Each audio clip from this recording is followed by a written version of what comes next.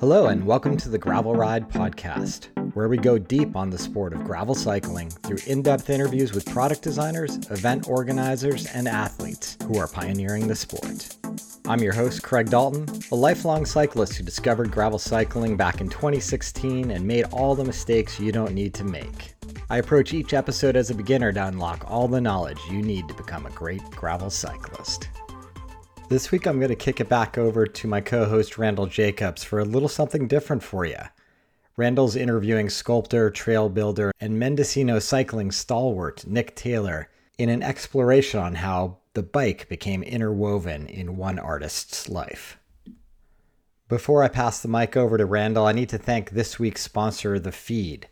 The Feed is the largest online marketplace for sports nutrition. They've got all your favorite sports nutrition brands in one place. So if you've developed an affinity like I have for certain brands, you can hop on over to the Feed and mix and match so you get everything you need in one delivery. I was just visiting thefeed.com before recording this intro, and I remembered in addition to all the nutritional brands that they carry, they also carry a wide variety of training gear.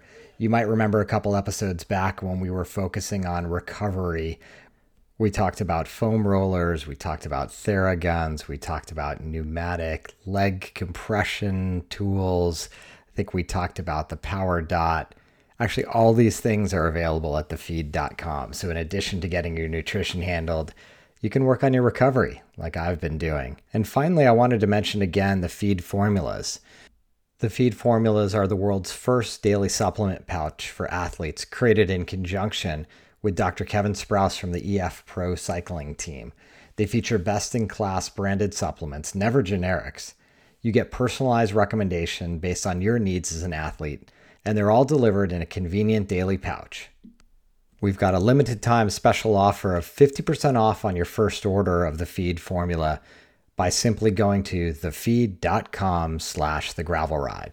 Remember, that's thefeed.com/thegravelride. With that said, I'm going to hand it over to my co-host Randall Jacobs and his interview with Nick Taylor. Nick, I've been looking forward to this conversation for some time. Welcome to the podcast. Well, thank you. Thank you for having me on, Randall. So before we dive in, let's give listeners a bit of background. Who are you? Where are you from? What matters to you? My name's Nick Taylor. I'm up here in Fort Bragg, California. That's about 180 miles north of San Francisco, along the coast, fairly remote area. I'm a sculptor and a big bicycle advocate, as well as running a trail crew, building trails out here on the Mendocino coast. Yeah. And as somebody who has been to your workshop, I can say, well, one, the area is quite beautiful, and two, the space in which you create some of the things that we'll be talking about and linking to in the notes is a pretty special place. So tell us a bit about your relationship to the bicycle. How did it get started? How's it evolved over time? Well, I think we all probably started riding bikes when we were kids, and I certainly did that on a gravel road in rural Ohio. So I had some experience as a kid, then there was a big lapse, and it wasn't until I was in my early 20s that I picked the bicycle back up and started to use it again. And that was, I don't know what the impetus was for getting back on a bike, but I wanted to do some exploring, and I guess that just seemed like a good way to go about it. And I bought myself an old Schwinn Latour for $80, and I was staying with my grandmother at that point up in Ohio, and I started doing some riding, and the rides, slowly became longer and longer, and I decided, well, you know what, I want to go do some touring, and so that led to a little bit of touring on that Latour prior to graduate school back in the early 80s. So tell us about some of the early tours. What was that like? Well, I was prepping to go to graduate school, and I really wanted to get out in between visiting one school and another, and I bought a Greyhound pass. It was good for 30 days, and pulled a map of the U.S. out and closed my eyes and put my finger down on wherever it came, and the first place was I got out in Kadoka, South Dakota at midnight at a gas station, and rode the next day through from Kadoka through the Badlands and into Rapid City. And I didn't have a particularly good experience in Rapid City, so I pulled the map out again, closed my eyes, and fingered another place on the map, and got out in Shelby, Montana. And I had a great time from there. So, I rode from Shelby across the Rocky Mountains and through Glacier National Park, which was just extraordinary. And then down to Spokane, Washington, at which point I had to crate my bike up and head to Davis, California to go look at the school there. Oh, wow. So that was essentially coming off after a month of kind of dirt bagging, camping out, or what were your accommodations along the route? Camping. I mean, everything I needed was on the bike. So you found a shower before you had your interview? Yeah. Knocked some of the stink off. So now you're in Davis, and this is a program in what area? So it was a MFA program for Master of Fine Arts, a graduate school. It was back in the early 80s, and I don't know where it is now, but it was a leading school for the arts. It rivaled Yale, their graduate department. And so I got there and they had a very open format, which I much enjoyed. Everything I was looking at on the East Coast was a very structured format. And I was done with that. I'd had 5 years of that at the University of Tennessee. And I was mostly just looking for studio time. And that's what I got in Davis. And I also got to be around people that were pretty well renowned, which was a new experience for me. I mean, I had people like Manuel Neary and Robert Arneson and Wayne Thiebaud and Roy DeForest were all teaching there. So I got exposure to all these professional artists that I hadn't experienced before. And was the riding community as developed then as it is now? Right now, Davis is very much known as like having great bike infrastructure, and UC Davis has a top cycling team and so on. It was definitely a big thing there. Bike culture was big in Davis. And that was a new thing too. I mean, most people, certainly all the students, and I think back then there were 16,000 students, they were getting around on bikes, and that was very cool. And there was a lot of road biking going on out there too, which I participated in. I got myself a Miata. I forget what model it was. It was their touring bike, which is a pretty nice bike. Though when I was buying it, it was the first new bike I'd ever had. And the guys kept telling me it was too big a frame. It's too big a frame. It's like I didn't listen to them. Should have, but I rode it for a number of years. It did me okay, but I realized in hindsight it was too big. From there, I moved to the East Bay and lived in Oakland and Point Richmond primarily. I mean, there were little stints in San Francisco and Berkeley, but primary residents were in Point Richmond and Oakland. And what was it like back then versus what it's like at this time? Well, there weren't as many people, and it was a little cheaper to live, and as an artist, you're always trying to live on the cheap, right? So, I mean, your goal is to be in your studio as much as you can and work as you have to cover your bills. So it was cheaper, it wasn't as affluent as it is now. Riding, was entirely different than it was in Davis. Everything out in Davis was flat land. The only thing you really had to contend with there was the wind, which could be quite daunting at times. Though anytime you had the wind to your back, if the conditions were just right, you'd be in this little envelope, this little bubble with the wind to your back, where there was absolutely no resistance. And it was a remarkable thing to experience because the only thing you would hear is the pedaling, the chain moving through the cranks and across the cassette. And other than that, and there was no resistance. It's just like you just flew across the landscape. And that was pretty extraordinary. You didn't get to experience that when you were in Oakland. I mean, you had the hills to contend with and climbing up to Skyline Drive and riding the ridge along through there, and certainly more traffic. So I recall you mentioning like over a decade in the Bay Area? 20 years. Yeah, it was 20 years. In the Bay Area for 20 years. It was a good experience. When I was in Point Richmond, we had a wonderful studio out there that was a live-work situation. It was an illegal live-in, but it was such a stunning location. I mean, you were a 7-acre parcel surrounded by a park on the San Francisco Bay that it was pretty extraordinary. It's just the kind of place you don't typically see in this day and age. Everything's been developed now. Yeah. High-end condos and lofts. Yeah. And so, we lived there. It was one of my last places to stay. And the property was sold. The park system bought the property that we were living in, and they wanted to incorporate it to the rest of the park. So we all got the boot and I didn't want to be a renter anymore. I wanted to buy something. So through a bit of searching, we found this place up here in Fort Bragg and made the move, even though we didn't know anybody up here. And that was just a parcel of land at the time, right? That's true. It was a small parcel, it's just over 2.5 acres, fully wooded, which is what I really wanted to avoid. I really wanted to buy something I could remodel and at least have utilities in, water and power, but we had nothing. It was a fully wooded property lot. And so Amy, my wife, and I, we spent a year of weekends coming up to the property from the Bay Area and logging the property ourselves. Cleared about 200 trees, and some of these are pretty good sized trees. And we did that with an old forklift that I bought and an old International harvester that I had with a big PTO winch on the front.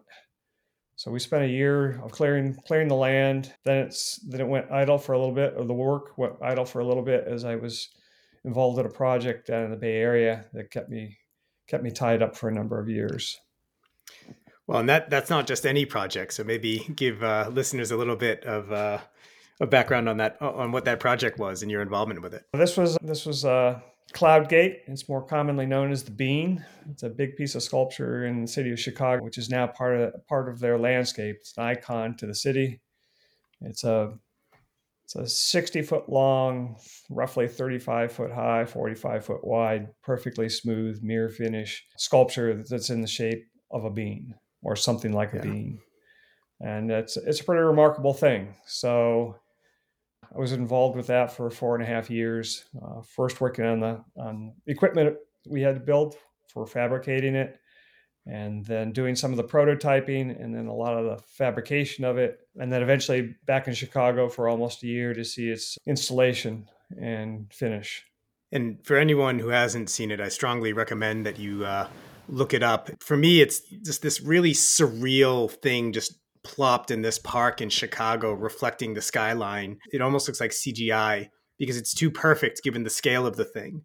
And you and I have talked about the tolerances involved and so on. And think about just the weight of it and how that just wants to distort the structure and the material. What was your role specifically? You were the crew lead or the project lead? On site, I would have been the supervisor overseeing all of its installation. And I was working in Chicago with the local Ironworkers 63, Local 63, which is a great group of fellows. I very much enjoyed working with them. And, the Bean was a prototype. It was like nobody had ever built anything like that. And it was a combination of old world, hands-on kind of technology and computer generated imagery. It's like you couldn't do it without being able to work with your hands, but you couldn't have done it without a computer because of all the tolerances that were involved.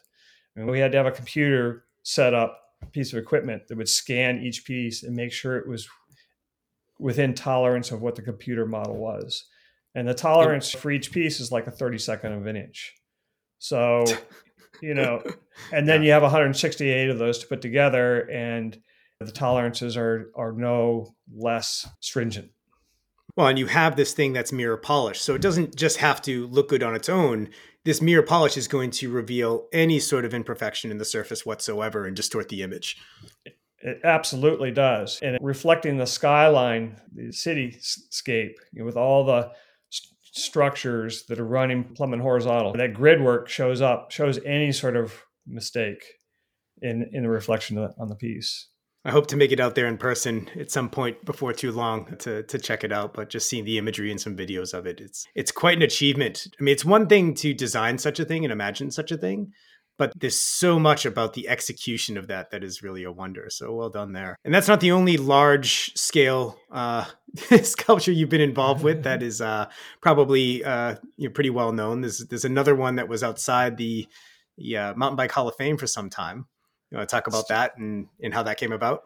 Sure. So that's still there. And that's something that sort of, back in 2011, up here on the coast, we were trying to put together a little fat tire festival to sort of open up the area to people from surrounding areas, let them know that we had some trail riding up here. There was some stuff happening in the way of mountain biking.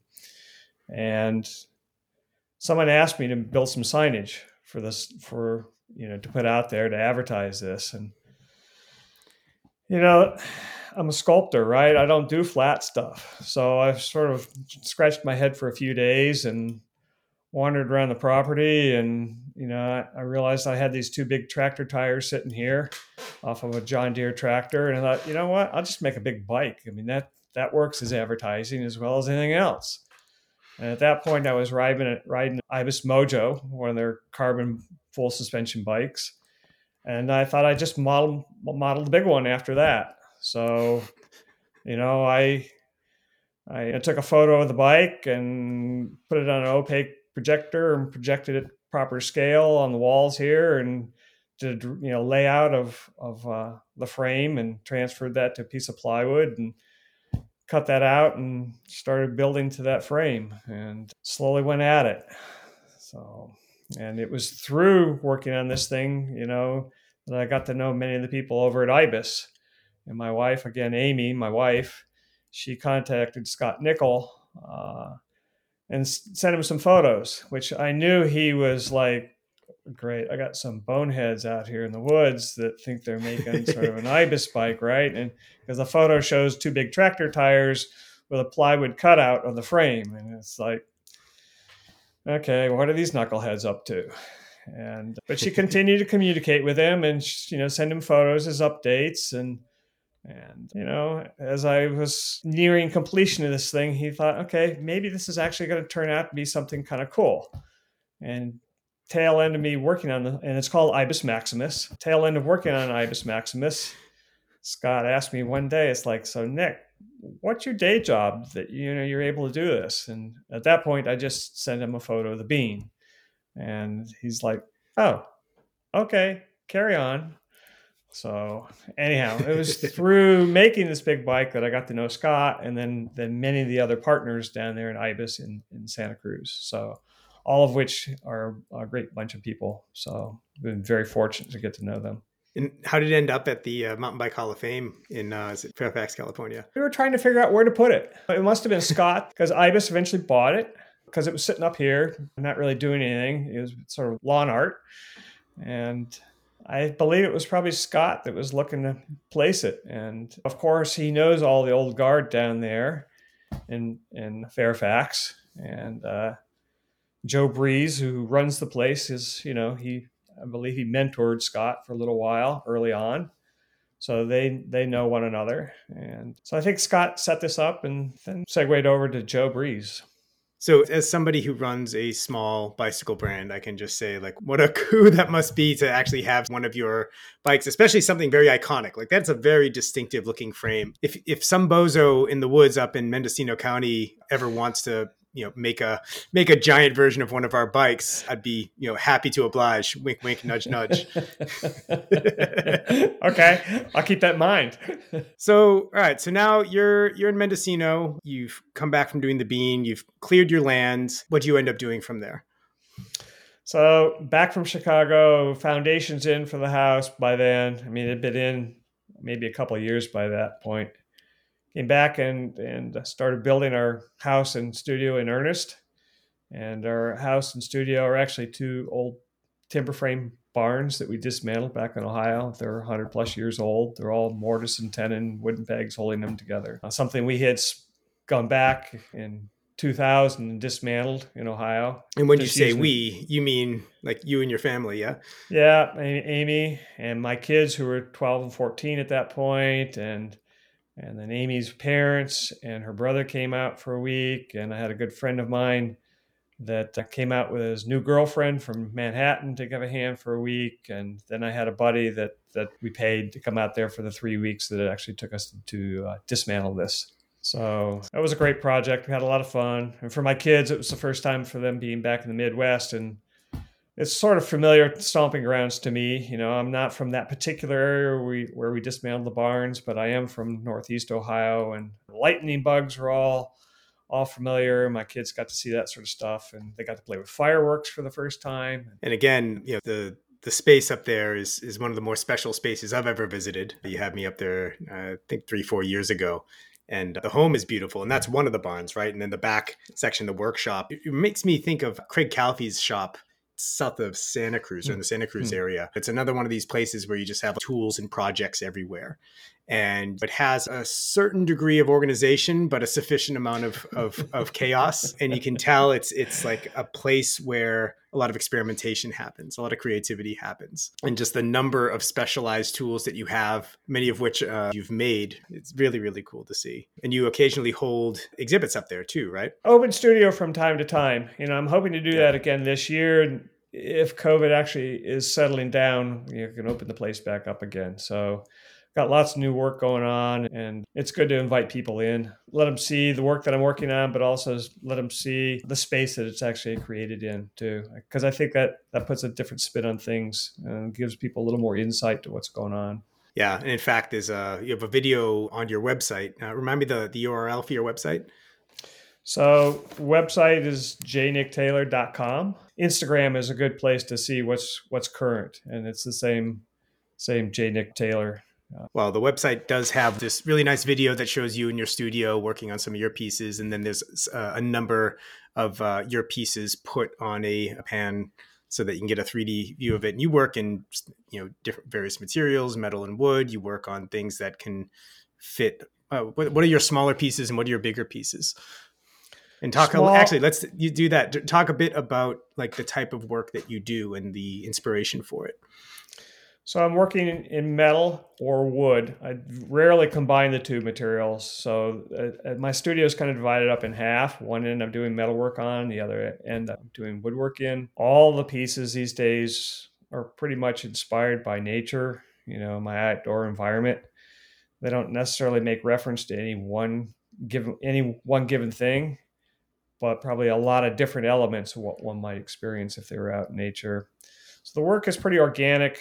The metalwork, I'm doing a lot of welding, forging, grinding to get the shapes. Their scale can range anywhere from about 2 feet in height to, I'm working on something right now, it's about 7 feet. So some stuff's tabletop in size, so other pieces are certainly floor standing pieces. Larger, the largest wood pieces. I mean, wood pieces all tend to be a little larger. They stand, maybe 4 feet up to about 9 feet. They also are very organic, but some of them are carved from single pieces of wood, and other pieces are a composite of pieces that are glued up and then carved back into.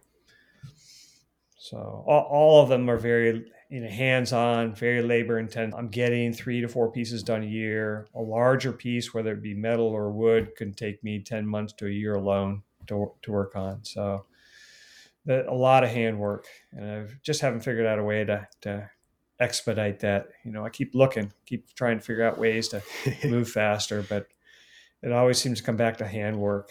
Well, and just looking on, at some of the imagery, I've seen a few of these pieces in person, and there are pieces that are very clearly flowing with the contours of the wood that you're working with. But then there's also some vision that's imposed on it to some degree as well. Some of your metal work, there's pieces that for me look like contorted musical instruments, and every angle tells a different story and evokes a different, set of feelings and images. It's very abstract and very interesting.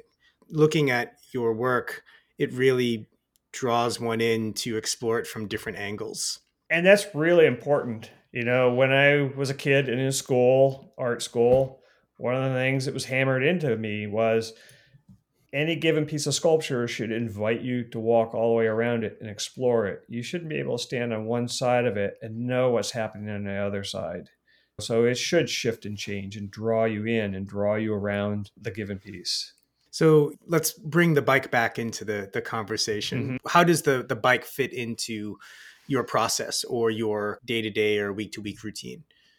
So these days, I'm fortunate enough to be in the studio 4 days a week, full-time, uninterrupted. But I can only be in the studio for those 4 days, and then I'm like maxed out. I can't put any more time in. I've got to put my head in a different space.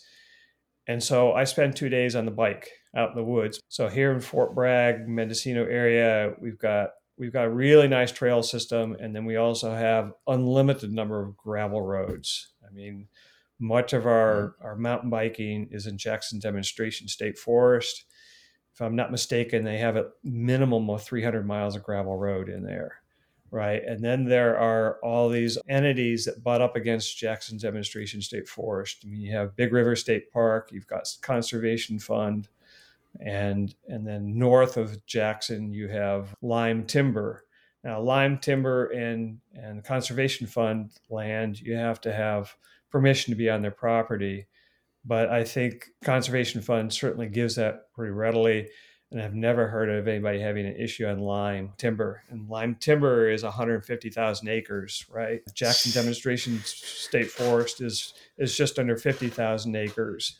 Big River State Park is like 7,500 acres, and Conservation Fund, I may be mistaken, but I think they're 30 to 40,000 acres.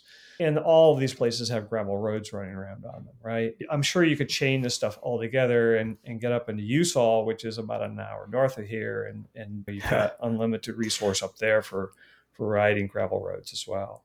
And you're involved in a lot of the trail building up there as well.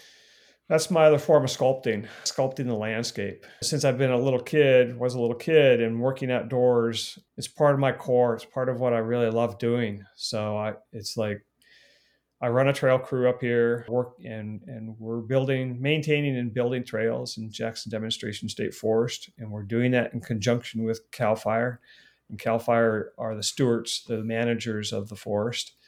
So we've got a 10-year relationship that we've developed with them, and it's going strong. We've currently got some projects going. Everything these days is being hand dug, though 2 years ago we had a new experience with getting some trails machine built. We got a 2.25 mile trail machine built that we were able to lay out, and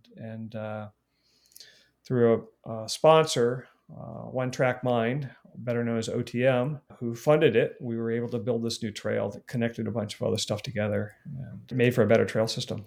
So for listeners who want to explore this area, want to learn more about it and get a toe in the water, what resources are available? What clubs are available to get a handle on what you're describing, which is this massive amount of space that you could very easily get lost in and not necessarily find the best trails? So the trail work that I'm doing is under or with Mendocino Coast Cyclists. We're the local cycle group. I can be contacted through them, or the club president, Dan Sweet, could be contacted. And we can set you up. We can be found on Facebook under Mendocino Coast Cyclists.